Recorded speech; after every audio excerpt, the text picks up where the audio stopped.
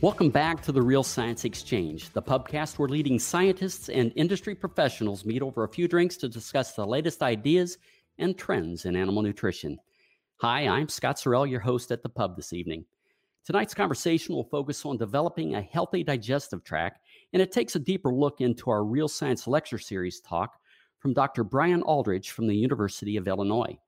Brian, welcome to the Real Science Exchange. To get us started, tell us a bit about what's in your glass first, and then as a veterinarian who's worked with animals around the world, what do you see as the biggest digestive health issues facing the livestock producers today? Well, good afternoon, Scott. Good to be here as well.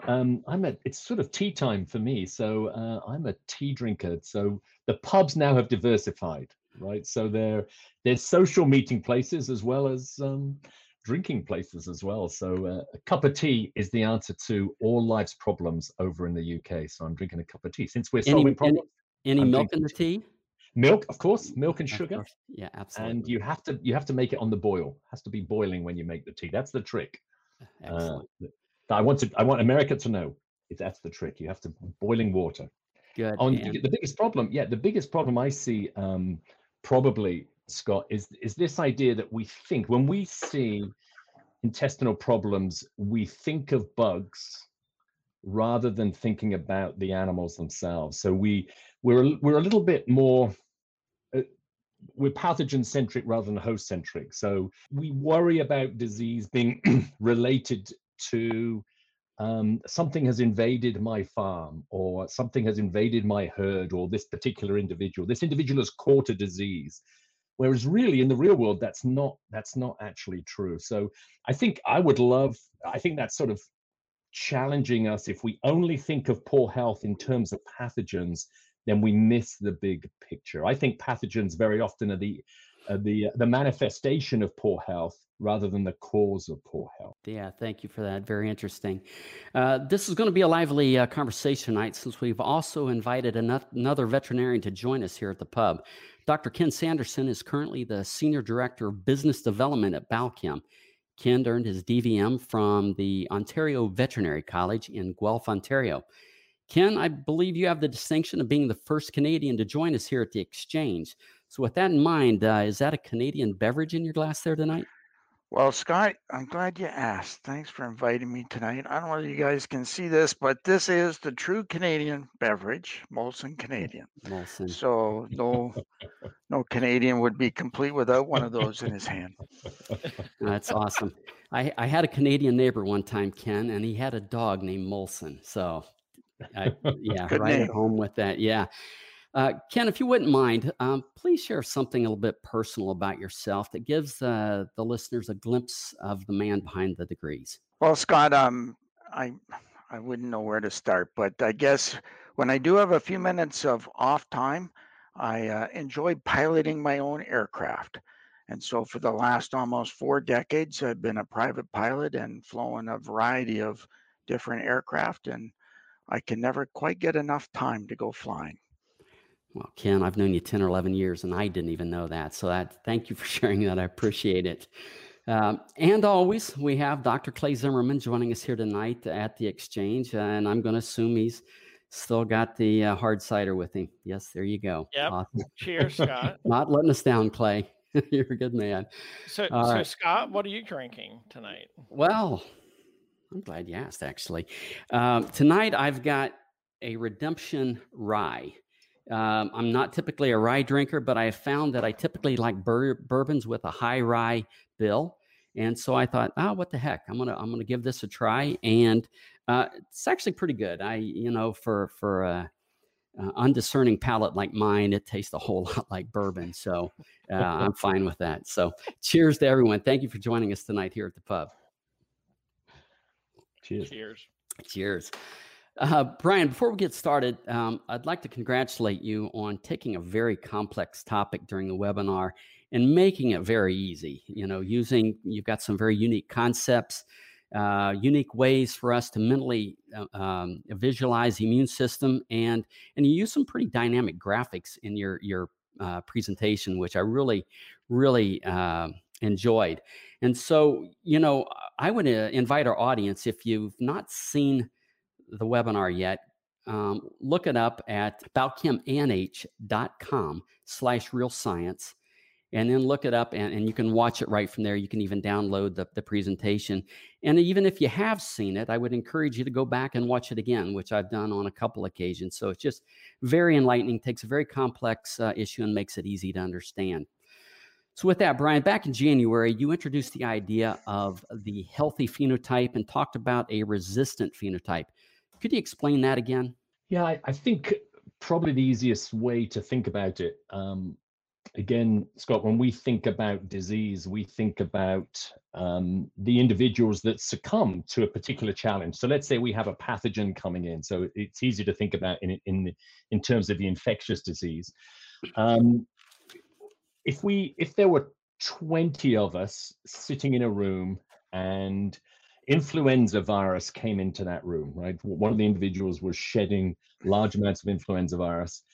As we sat around there, you would see people might call the manifestations of that bug inhabiting those people, infecting those individuals as flu, right? We often call the manifestations by the name of the bug, which is interesting. But actually, when you look within that population, different people would respond really differently. So you might have 2 or 3 individuals or that would end up in bed, probably the men within that room, right? We get man flu, we'd have fever, we'd be sweating, we'd be in bed for a few days. There'd be another number of people, maybe 5 or 6, that would get, runny nose and a cough and sneeze for a few days, but then be fine. But probably 70% of them on that same exposure, everyone's been exposed to the same bug, the same amount of bug, but they'd be fine. So it's really to think about influenza. Even influenza itself, there's different manifestations of it. It's not simply bug, host, here's the clinical manifestation. Within that group, there's all these different manifestations of it. And some individuals would not even bat an eyelid, right? They wouldn't even know they've been exposed. So that happens to most of us most days, is we're exposed to potentially pathogenic organisms and we're fine. And that's the healthy phenotype, right? You want your animals to be of the stature and status where they can be exposed to a challenge, and a health challenge. And our health challenge doesn't just come in the form of pathogens. It comes in the form of weather and the form of nutritional changes, a whole transport, right? There's a whole set of health challenges that an animal will face. Why do some do really well in the face of that and some do poorly? So I would call that the healthy phenotype is the animal that is either robust in the face of a challenge, resilient in the face of a challenge, or when a challenge occurs, they adapt so that there's not even a hitch in their step, right? They don't lose any weight or stop their weight gain. They don't drop in milk production. So and there's no observable clinical signs of it. So to me, that's the healthy phenotype. And in every population, Scott, we're going to have animals across that whole spectrum. So I think it's really important for us to recognize that, our herds have all of individuals that are healthy, that are diseased, and are somewhere in between as well. So we have to manage all of those individuals. We're never going to have a perfect herd, right? Or a perfect flock or a perfect population.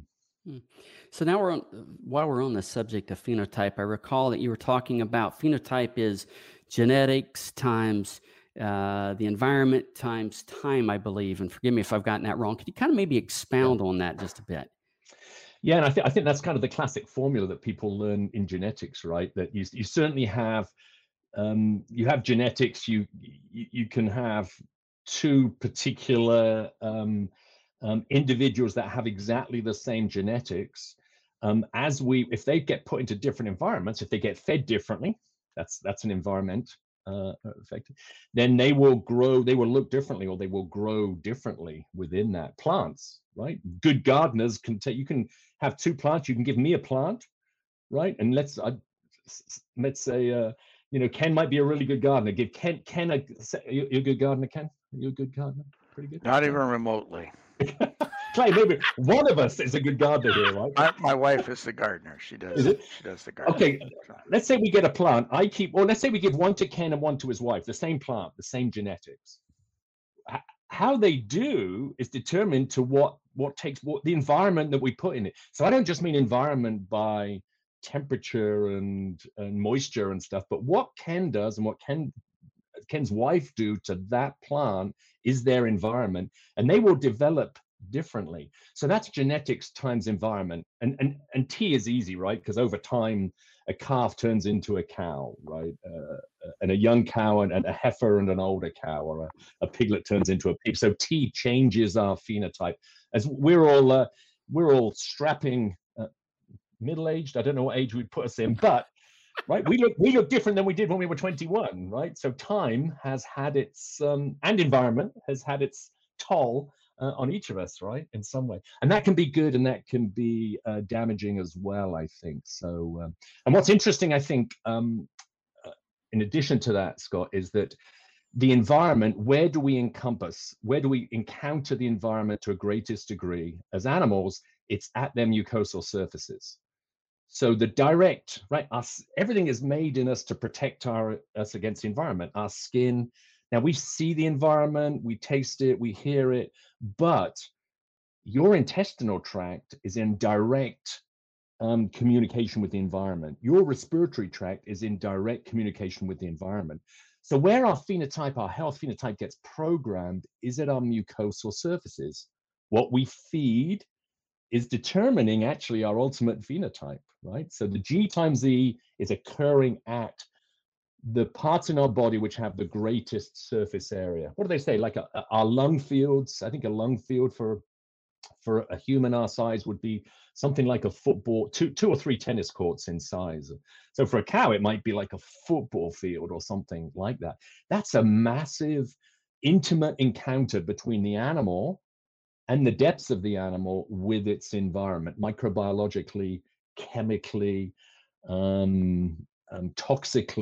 It encounters the environment in different ways. So G times E times T for our animals occurs largely at the respiratory and the GI tract. How does stocking density impact the resistant phenotype? Yeah, I think there'd be two or three ways, and I think that the challenge is to the phenotype and to the healthy phenotype play.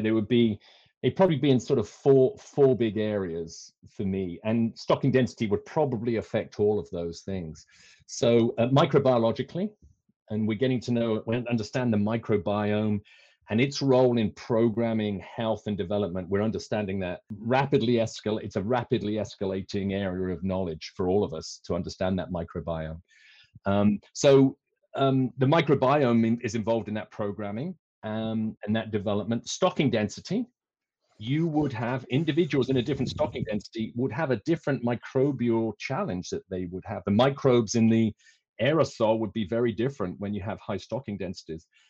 Particular and in the bedding as well. So stocking density would affect microbial challenges. Metabolically, that programming is taking place as well. There's more competition for food, probably.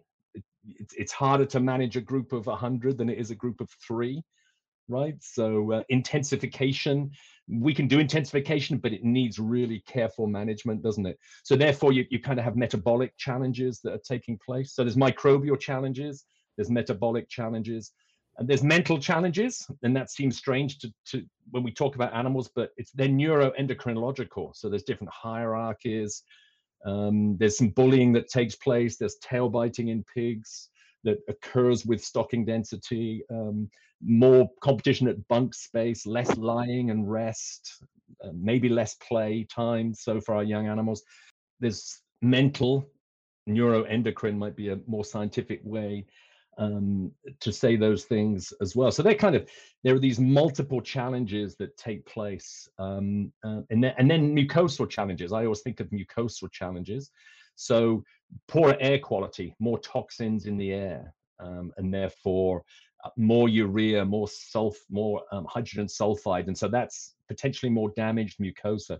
So in stocking density, all of those things change, and therefore that is a big management factor that's affecting our. We've got to get that right. All of those four aspects, I think, play. Do you think, Brian, there's any hierarchy to those challenges you mentioned? You know, in the human literature, I think you and I might have even talked about this at one of our previous encounters, but there was a Russian author in the late 70s who wrote about salutogenesis, and he was a medical sociologist, and he talked a lot about stressors, and he talked about this concept you put in the webinar, the continuum of health.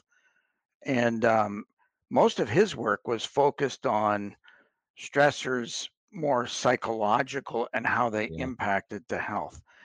And in our world, in animal agriculture, although we are certainly paying more attention than we were when I first went through veterinary school to these issues, we don't seem to have a very effective way to scale these, I don't know what the right word is, psychological stressors on the animals and how much impact they really have on tipping these animals over the edge into a layer of dysfunction that we classically call disease. So how would you rank those, I'll call them neural stressors? Yeah, no, I think that's a great. I think that's a great example. I know in the feedlot world, Ken, if you've looked at Tom Nofsinger's work, but Tom is a DVM and goes to feedlots and trains the stewards at a particular feedlot, right? The cowboys and the animal caretakers to develop relationships with these animals, a trust with these relationships. So one of the word he uses more than anything is confidence, that the animals are confident in their handlers. So this kind of prey-predator relationship. And so here you have these group of calves getting off at a feedlot. They've come from a small group. Now they're in a big group. They've been transported. They arrive at their feedlot. So he actually helps them acclimate to their new environment. He teaches them where the feed is, and these are kindergartners, right? In some way, teaches them where the feed is, teaches them where to lie down. And he's got these great videos of these animals running around, and they're sort of, where am I kind of thing, and we just leave them there. So what he does is he spends time with them as a person, right? They're looking for leadership and they're looking for guidance. They're looking for something to be confident in. And you are the people, the manager, the handlers, the cowboys are the easiest, most trainable leader for them. Otherwise, they're going to look for a leader in their own group, right? Which might be a high stress calf or something like that. They're not going to pick the calm calf. They're going to pick the one that's, oh, come on, run over here with me or run over there. So he actually trains them to acclimate. He acclimates them to their new environment. So what he does, he manages change. And we find that I think how we manage change tells us how good a manager we are, right? In some way. That's true with students. Students at a university, the high stress times are when they first come in as freshmen, around exam time, when they're changing groups, right? So change is really important. And the neuroendocrine effects, as you say, if we can manage change, I think we've gone a long way to ensuring health.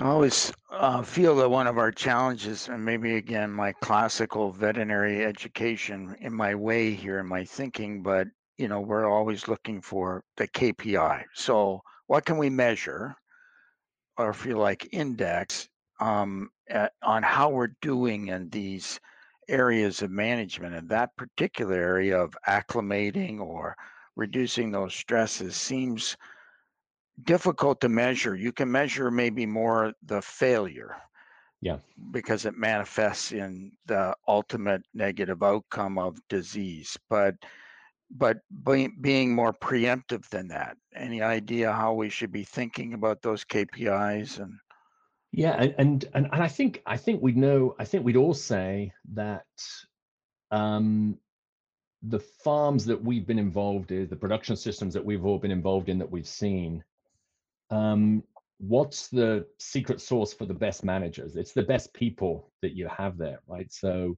we always joke about diseases having names, and their name is Bill and Fred, and right, it's the people that cause the negative outcomes. But I think that's true too, that it's people that cause the positive outcomes as well.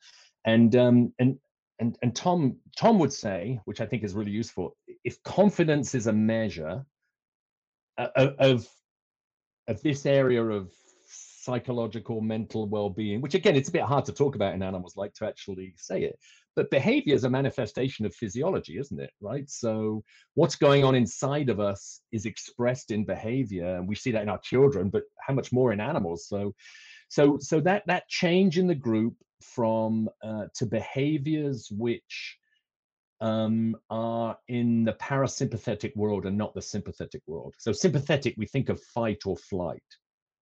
Parasympathetic, we think of as resting, playing. And he talks about animals volunteering to do something. So his measure, which is a holistic measure, a global measure, but he's saying it reflects all kinds of things. It reflects mucosal health and neuroendocrine health and a good immune system, right? So endocrinologically they're stable. He would say when they volunteer to do things, they're looking for leadership because they're herd animals. Usually, we normally have group animals. So a group of sheep that's running around compared to a group that's lying down. And so some of the KPIs, I think neuroendocrinologically, are confidence and their willingness to volunteer. So he leads animals from in front and not from behind, more like a shepherd than a sheepdog kind of thing.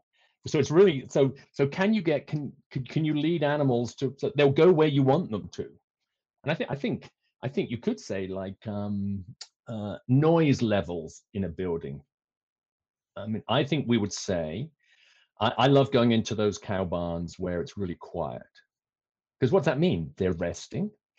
They're not running around. They're not looking for food. Again, that's different at different times of the day. But when you go into a quiet pig barn or anything, a quiet unit, you go, there's something good about here. The workers aren't clashing and clanging around.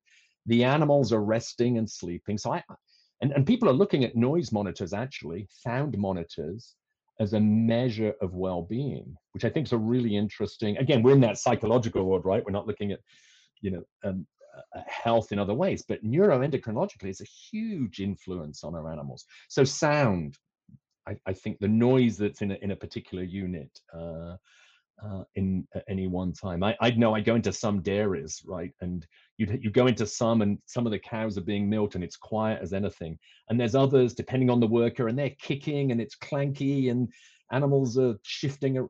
A noisy parlor compared to a quiet parlor with just the sound of the milking machine and the animals, mooing. That's a lovely sound, but we know that that's actually a global measure, I think. So things like that would be quite, instead of taking blood samples or what's the holistic manifestation of that whole pen or that whole unit is what I was thinking, Ken. What do you guys think? I mean, you guys have seen lots of animals at different times. Would that be, I think we'd love to see a calm, quiet group of animals. We think they're well and well looked after, wouldn't you? That's the kind of thing I think. Is that what you guys think? How does that work for you?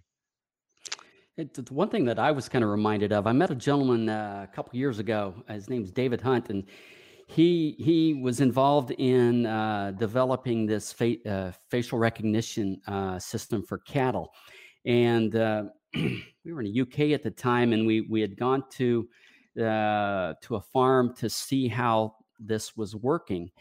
And he had this theory about cattle being evolutionary, being able to identify predators, and they see us with our eyes in front as predators. And he said that when we walked through that barn, it took them 2 days to get back to their normal rhythms as measured by this facial recognition software. And I'm just wondering, we really ought to have a better understanding of animal psychology and behavior, and how we might be able to utilize that to reduce health problems. Just kind of curious. And I think the world of sensors is a big project going on at Illinois with different sensors and looking at, you have some of these big units now, which there's an economy of scale, but sometimes you might have our animals just looked at once a day, right? In a big pig barn, and maybe that group was looked at and the individual wasn't looked at. So that can be a sort of time inventory thing and a skill base, right? What's the, for skilled, maybe some of our experienced farmers and producers are going out, and so that we have less skilled labor that have the skills to evaluate behavior as well, like you say. So I think it's really interesting thinking about video, sound monitoring, not to replace our caretakers, but actually to inform them and direct them to the right place. Hey, something's going on over here. The indicators of health and failure of health occur several days before when we pick it up. So what are the measures of this kind of pre-disease state? And that's true for me. When I feel sick, don't wait for the day when I have to stay in bed. It's 2 days before when I'm not feeling quite right, isn't it? So we want to pick our animals up the 2 days before it's manifest in its fullest form, I think. So that idea of different sensors, I think videos are really interesting, and they could do 24-hour collections. And the problem at the moment is the massive data that comes out of that, I think, Scott, is handling that massive amount of data. But we got AI technologies to assess it, because some of it needs to be processed at the animal. Can't go out to the office and back again, right? I mean, you have all these cameras everywhere, so it needs to be, more instantaneous. So I think there's a lot of technology to be developed, but we have to understand the behavior so that we can make the right interpretations, make intelligent observations. I think. It seems always a challenge to try and measure what hasn't happened, right? So in essence, this is what we're focused on in this approach to the pre-disease state, and finding the right way to understand and preempt the progression is the issue. And we've obviously, in the veterinary world, we've relied on far more name the drug, name the bug approach, which is so far down the pathology path that usually the damage has created economic implications that are difficult to reverse. But in our world, in terms of the feed additive side, we're always looking for bioactive substances, things to support this preemptive state, if you like, maintaining homeostasis. But my question to you would be, one of our challenges is actually designing the right protocols to look at bioactives so that we haven't disturbed so much of the system of the animal that we've got this ripple effect going on, but rather a more constrained element of disruption that the bioactive might actually be positively supporting so that it didn't happen. And I think we're always challenged with finding the right models. So challenge models being the classic ones, but they're so disruptive in terms of the systems. They don't just involve what you're trying to support, they involve many others. Any ideas how we should be looking forward to evaluating supportive, I'll call it nutrient inputs like this, to evaluate how we're supporting the homeostatic state of health? I think when you look, if these mucosal sites are really important, which I think we are in sort of this programming idea, this idea that the place where the animal encounters the environment, and we talked about the social aspect, that's psychology, right? That's an external thing. That's eyes and ears. And so we sort of setting that side apart. These mucosal sites are the site, because of their large surface area, because of their important, and their large surface area because of what they've got to do. The lungs have to absorb oxygen, right? So that has to be a large surface area. The gut has to absorb nutrients, so it's a large surface area. But that means huge amount of exposure to microbes and toxins, and so I think if you break it down to those elements at those sites, Ken, I'd be thinking about how can those elements, the nutrient additives, affect the microbiome, right? Affect the microbes at those sites, affect the epithelium at those sites. So we think of the epithelium as a barrier, certainly, right? And it's got mucus on the top, and there's different elements to that, its barrier function. But they're very metabolically, they're very active. They're part of the immune system, the epithelial cells themselves. They're really a remarkable population, and they can regenerate really quickly. So I think about these nutrients. What are they doing to the microbes? What are they doing to the epithelial wall as its barrier function, but also the physiological things that it does?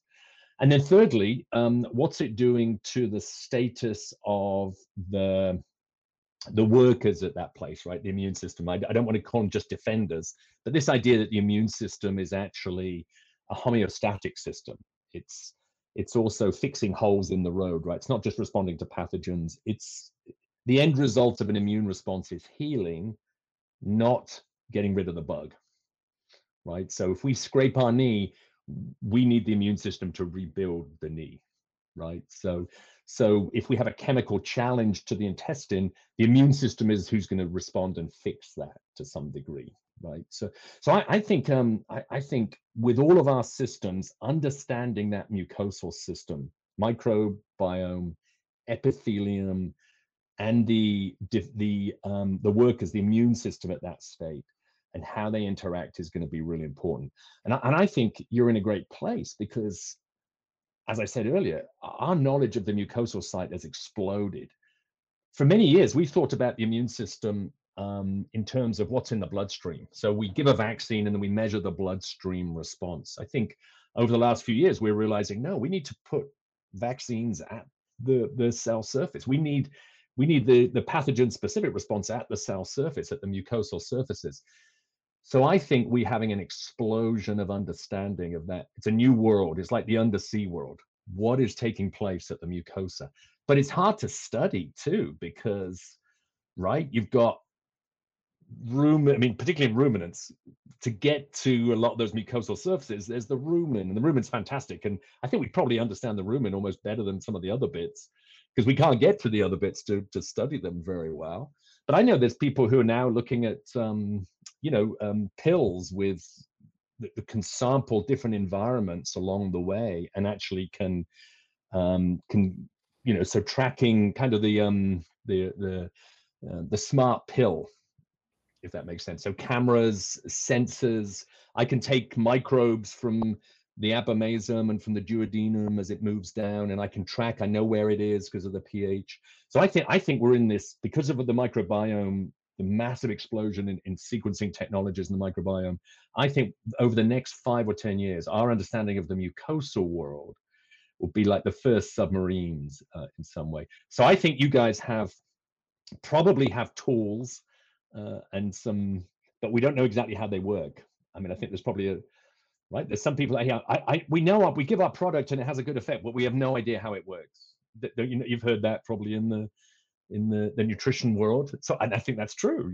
We don't know the mechanism by which it works, but we can't refine them, Ken, till we do know how it works, right? Till we've unraveled those mechanisms. So we do that for treatments, right? I give them this, and hey, they look better, and so I think understanding the mechanisms of those three things: epithelium, microbiome, and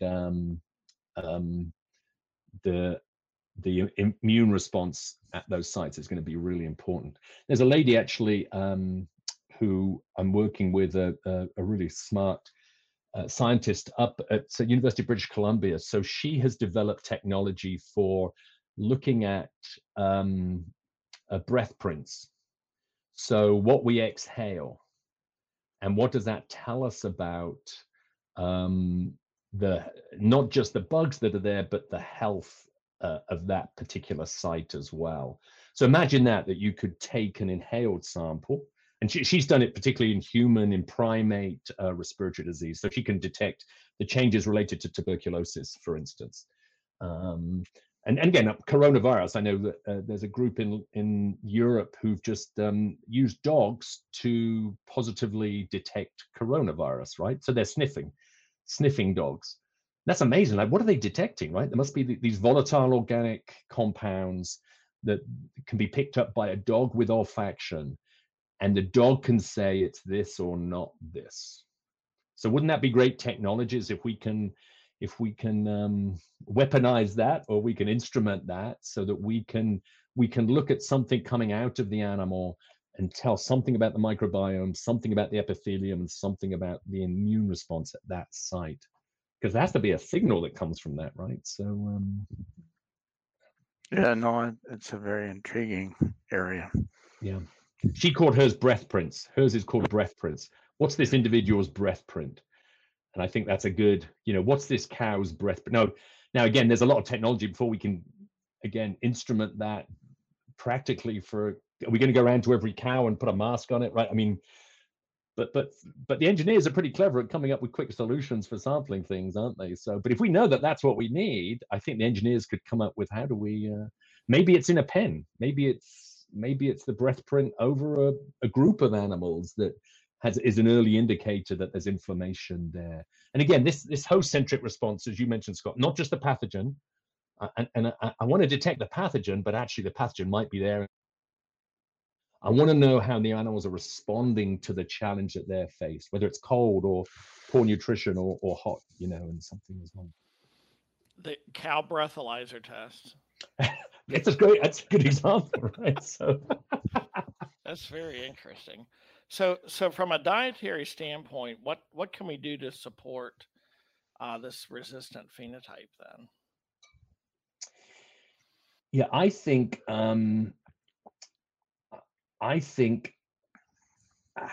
if I was you, I would be working on change and how do I help an animal get through those really turbulent time. We know that weaning is really difficult. We know that transport, we know the management stress points, right?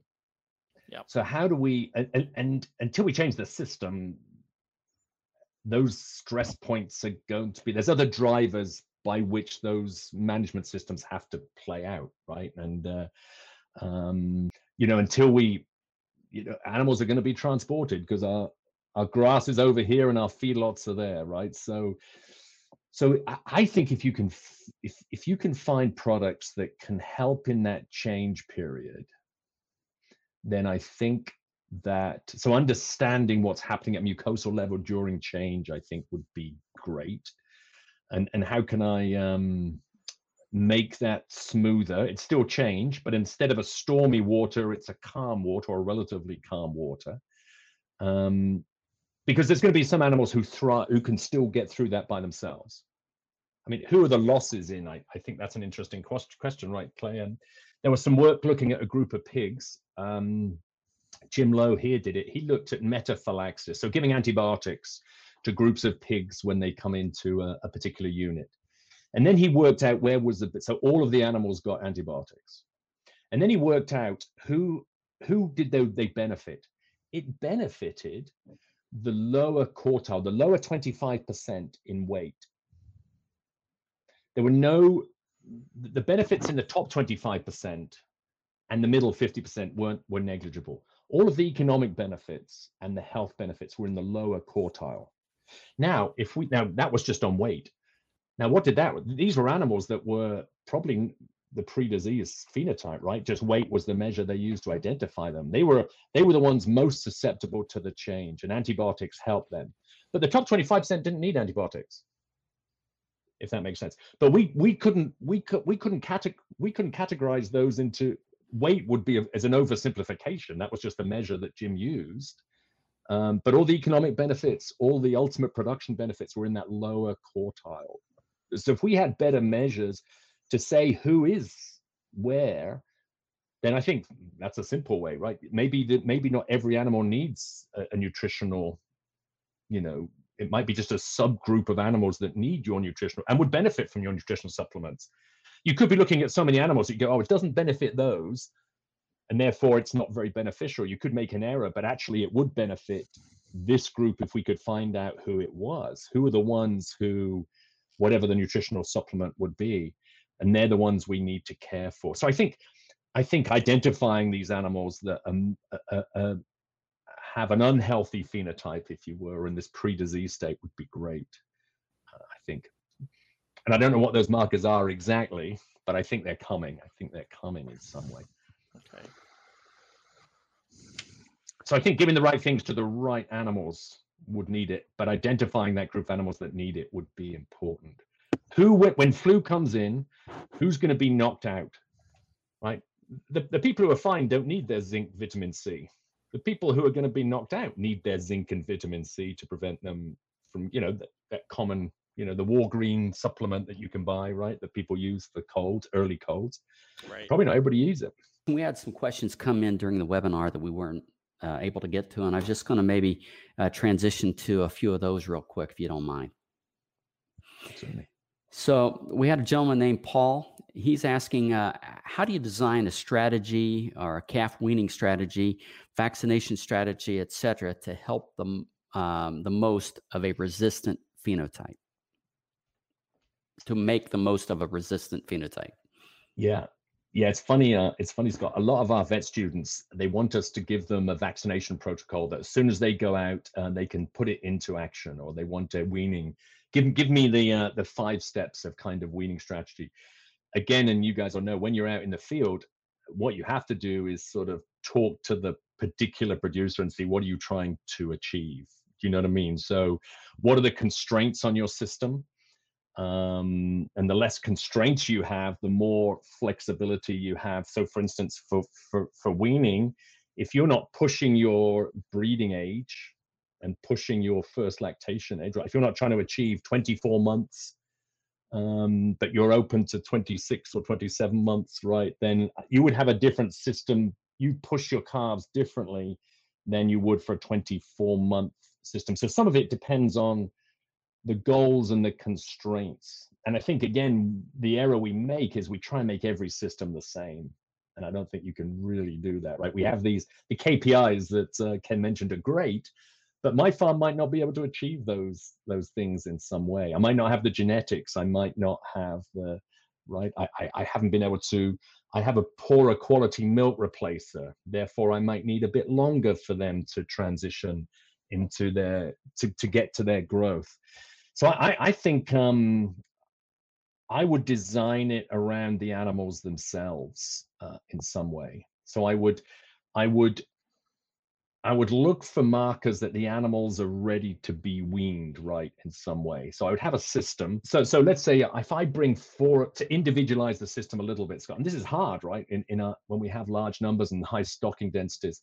If I have 20, we work with a big farm that has 90 calves a day, right? So probably on that day, they're not going to sort of wean one day and one the other day. They're probably going to be a whole batch is going to be, weaned. Now, some are going to be ready and some aren't going to be ready. So they're going to have some difficulty following that because they've treated every single calf as in the bell curve, right? They've sort of said, okay, we're going to treat everything like the mean calf, the calf that's in the middle. So I would think about, I would talk to that individual and say, what are your constraints? Where are you pushing? Where do you have to push these animals? Is your milk replacer so expensive you want an earlier weaning date? Or are you using your home milk, for instance? I'm thinking of dairy calves, right? Or if you're using your own milk, then actually that's not such a huge cost issue for you. So actually I might take a bit longer. If I'm producing my own milk, it's not extra cost. I might wean them beyond 8 or 9 or 10 weeks kind of things. But what I love farms that are researchers as well, right, Scott, that they know they've got enough data from their animals that they know. Then you have to have record systems for this, right? I know most of my calves are eating 0.9 kilos of grain, 2 pounds of grain. I know they're all eating them by 9 weeks. I know 95% are eating by 9 weeks. Brilliant. Then 9 weeks is your weaning time. I know they're all eating it by 7.5 weeks. Great. 7.5 weeks is your weaning time. So let the animals, you have these outcomes, one of which that for weaning, that they're eating enough concentrate, right? That they're eating enough grain to take over their growth curve from the milk. So I don't want to lose any weight from that transition from milk to grain. I don't want them to drop off in their weight gain. So we know that's about 0.9 kilos of grain. So I've got to know when they're eating 9 kilos of grain. That tells me their rumen's ready to be weaned. So I would encourage that owner to that client to gather data on in his current system as to where he is. What are the animals showing you? When are they ready? And then design a system around that, right, in some way, rather than me trying to fit somebody else's system. And where am I in that kind of normal curve of everything? I think a lot of people don't manage weaning well. So I think that's kind of an important thing. As far as vaccination, we tailor make vaccination around the risks of that particular farm. My dad's a good example. My dad, think about the dog, right? You tend to go to the vets, and the vets give the dogs the same. Every dog gets the same vaccination. Our dog lives on the farm, right? Doesn't meet any of the city dogs. So there's some diseases that our dog's never going to be exposed to. So I think sort of some risk evaluation to say, here's your risks, and let's tailor make what you need for your particular animals. With vaccines, people have tended to go, oh, it's cheap anyway, let's just give it to them, right? But I think knowing what your risks are and having the data that supports that is really important, I think. So I don't have this standard weaning protocol or the standard vaccination protocol. I like to sit down with the owners and go, okay, tell me your risks and show me the data about your farm that can help us design one that's specifically for you. I fight with doctors all the time about what our kids should be vaccinated with. I like vaccines, but in the healthcare system, right, they're like, they all need this vaccination. I'm like, what? My kid's not going to be exposed to that. Why does it need that particular vaccine? I'm okay, it's evidence-based, but again, I'm a pro-vaxxer. I'm not an anti-vaxxer. But I think we should be sensible. We should handle that carefully as well. You know, so many of the answers, so much of the discussion we've had tonight center around diagnostics or data, or, you know, understanding where is that individual right now. One of the questions we've got is kind of related to that, so we've kind of skirted around it just a little bit. But Jay's asking, you know, what are some of the tests that's being developed so that we can better understand when that animal's in the pre-disease state? Yeah, and this goes back a little bit to what Ken was talking about. I think I watch the mucosa, and so what are the signs? If the mucosa is healthy, the animal's probably going to be healthy. I think we'd say the same about ourselves, wouldn't we? You know, when your gut's working well, you're in good shape. And when our gut's not, you know, just our intestine are just day to day, we're more aware of our intestine than kind of anything else in some way.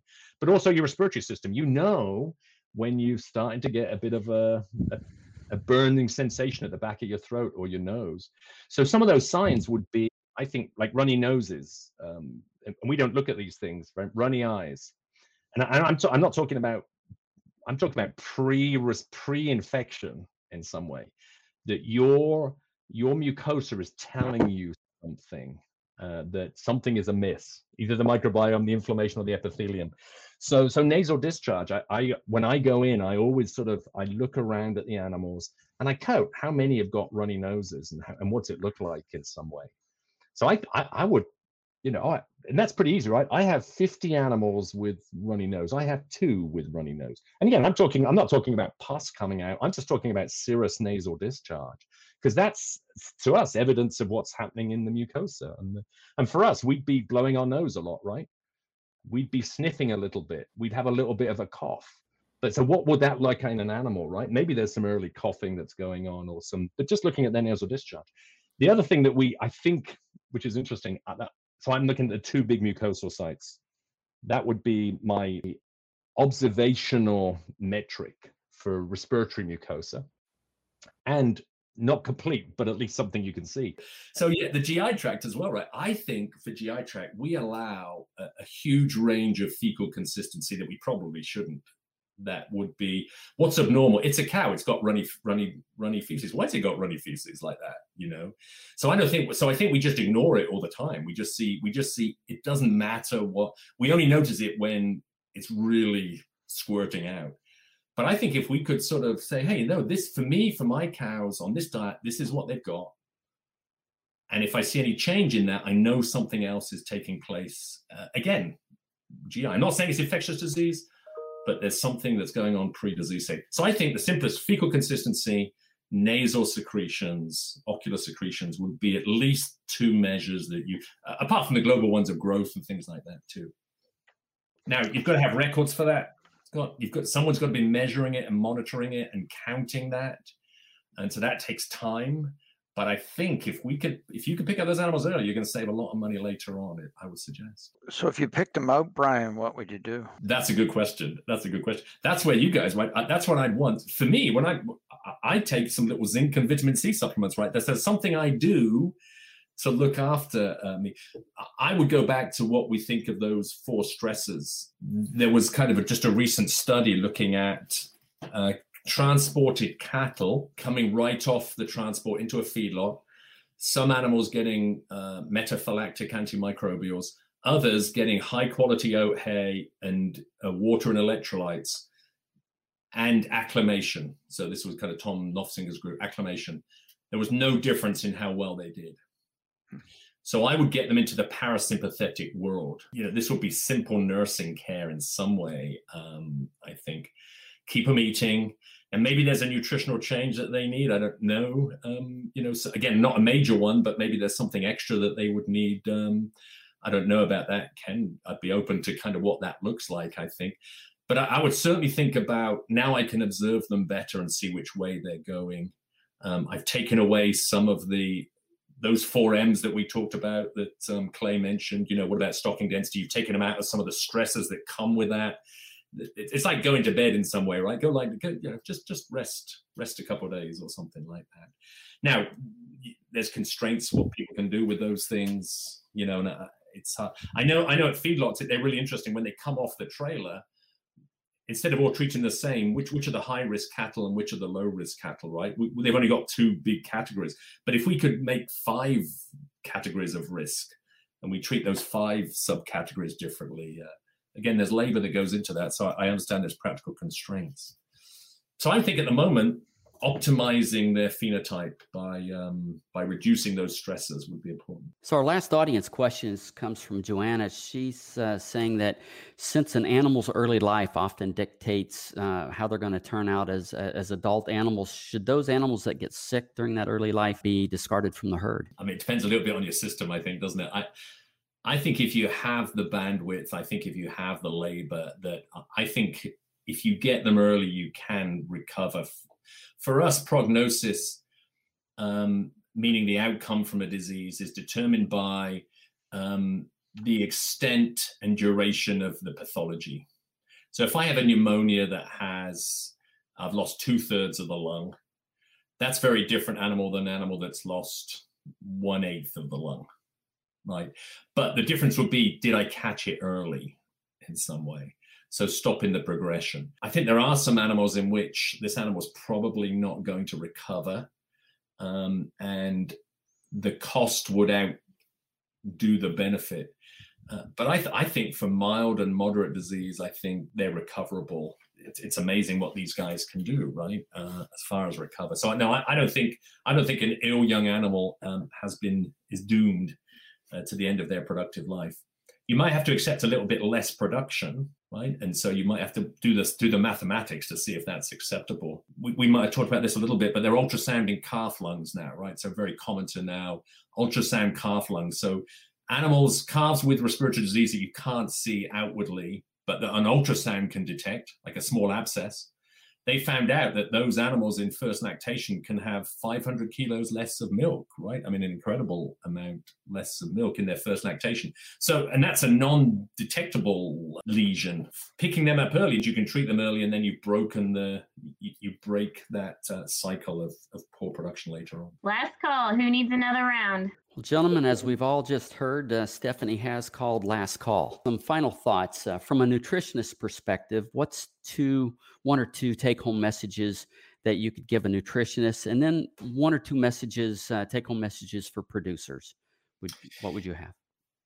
If a nutritionist, I would say, and maybe this is already taking place. I apologize in advance if this is already a prime consideration, but how is nutrition impacting mucosal health and the immune system? So not just the production parameter, but how is it affecting the microbiome?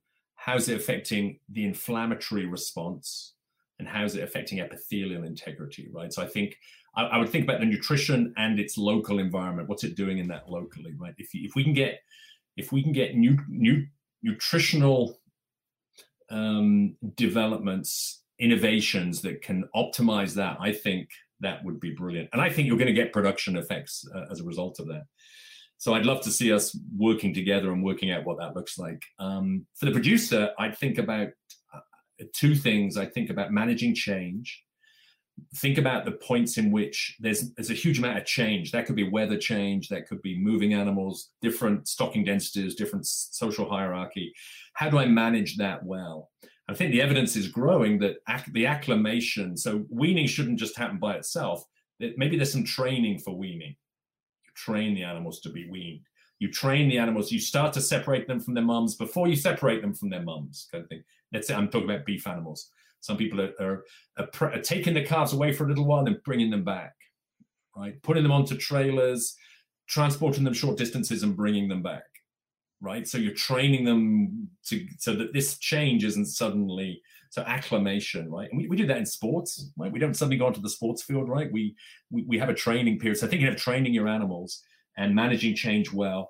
And that process, that every stage is going to affect the next one. So what you're doing to those babies is going to affect their future life. So you're programming health and you're programming poor health as well.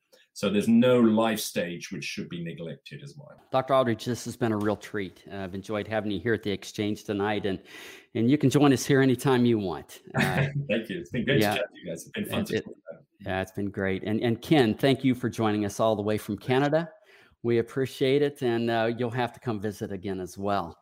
I'd also like to offer our sincere appreciation for our loyal listeners for stopping by to spend some time with us once again tonight here at the Exchange. If you like what you've heard, please remember to drop us a 5-star rating on your way out. Also, hit the subscribe button to get alerts for future podcasts and leave us a glowing review if you're so inclined. Our scientific conversations continue on the Real Science Lecture series of webinars. Visit balchemanh.com/realscience to see upcoming events and past topics. We hope to see you next time here at the Real Science Exchange, where it's always happy hour and you're always among friends.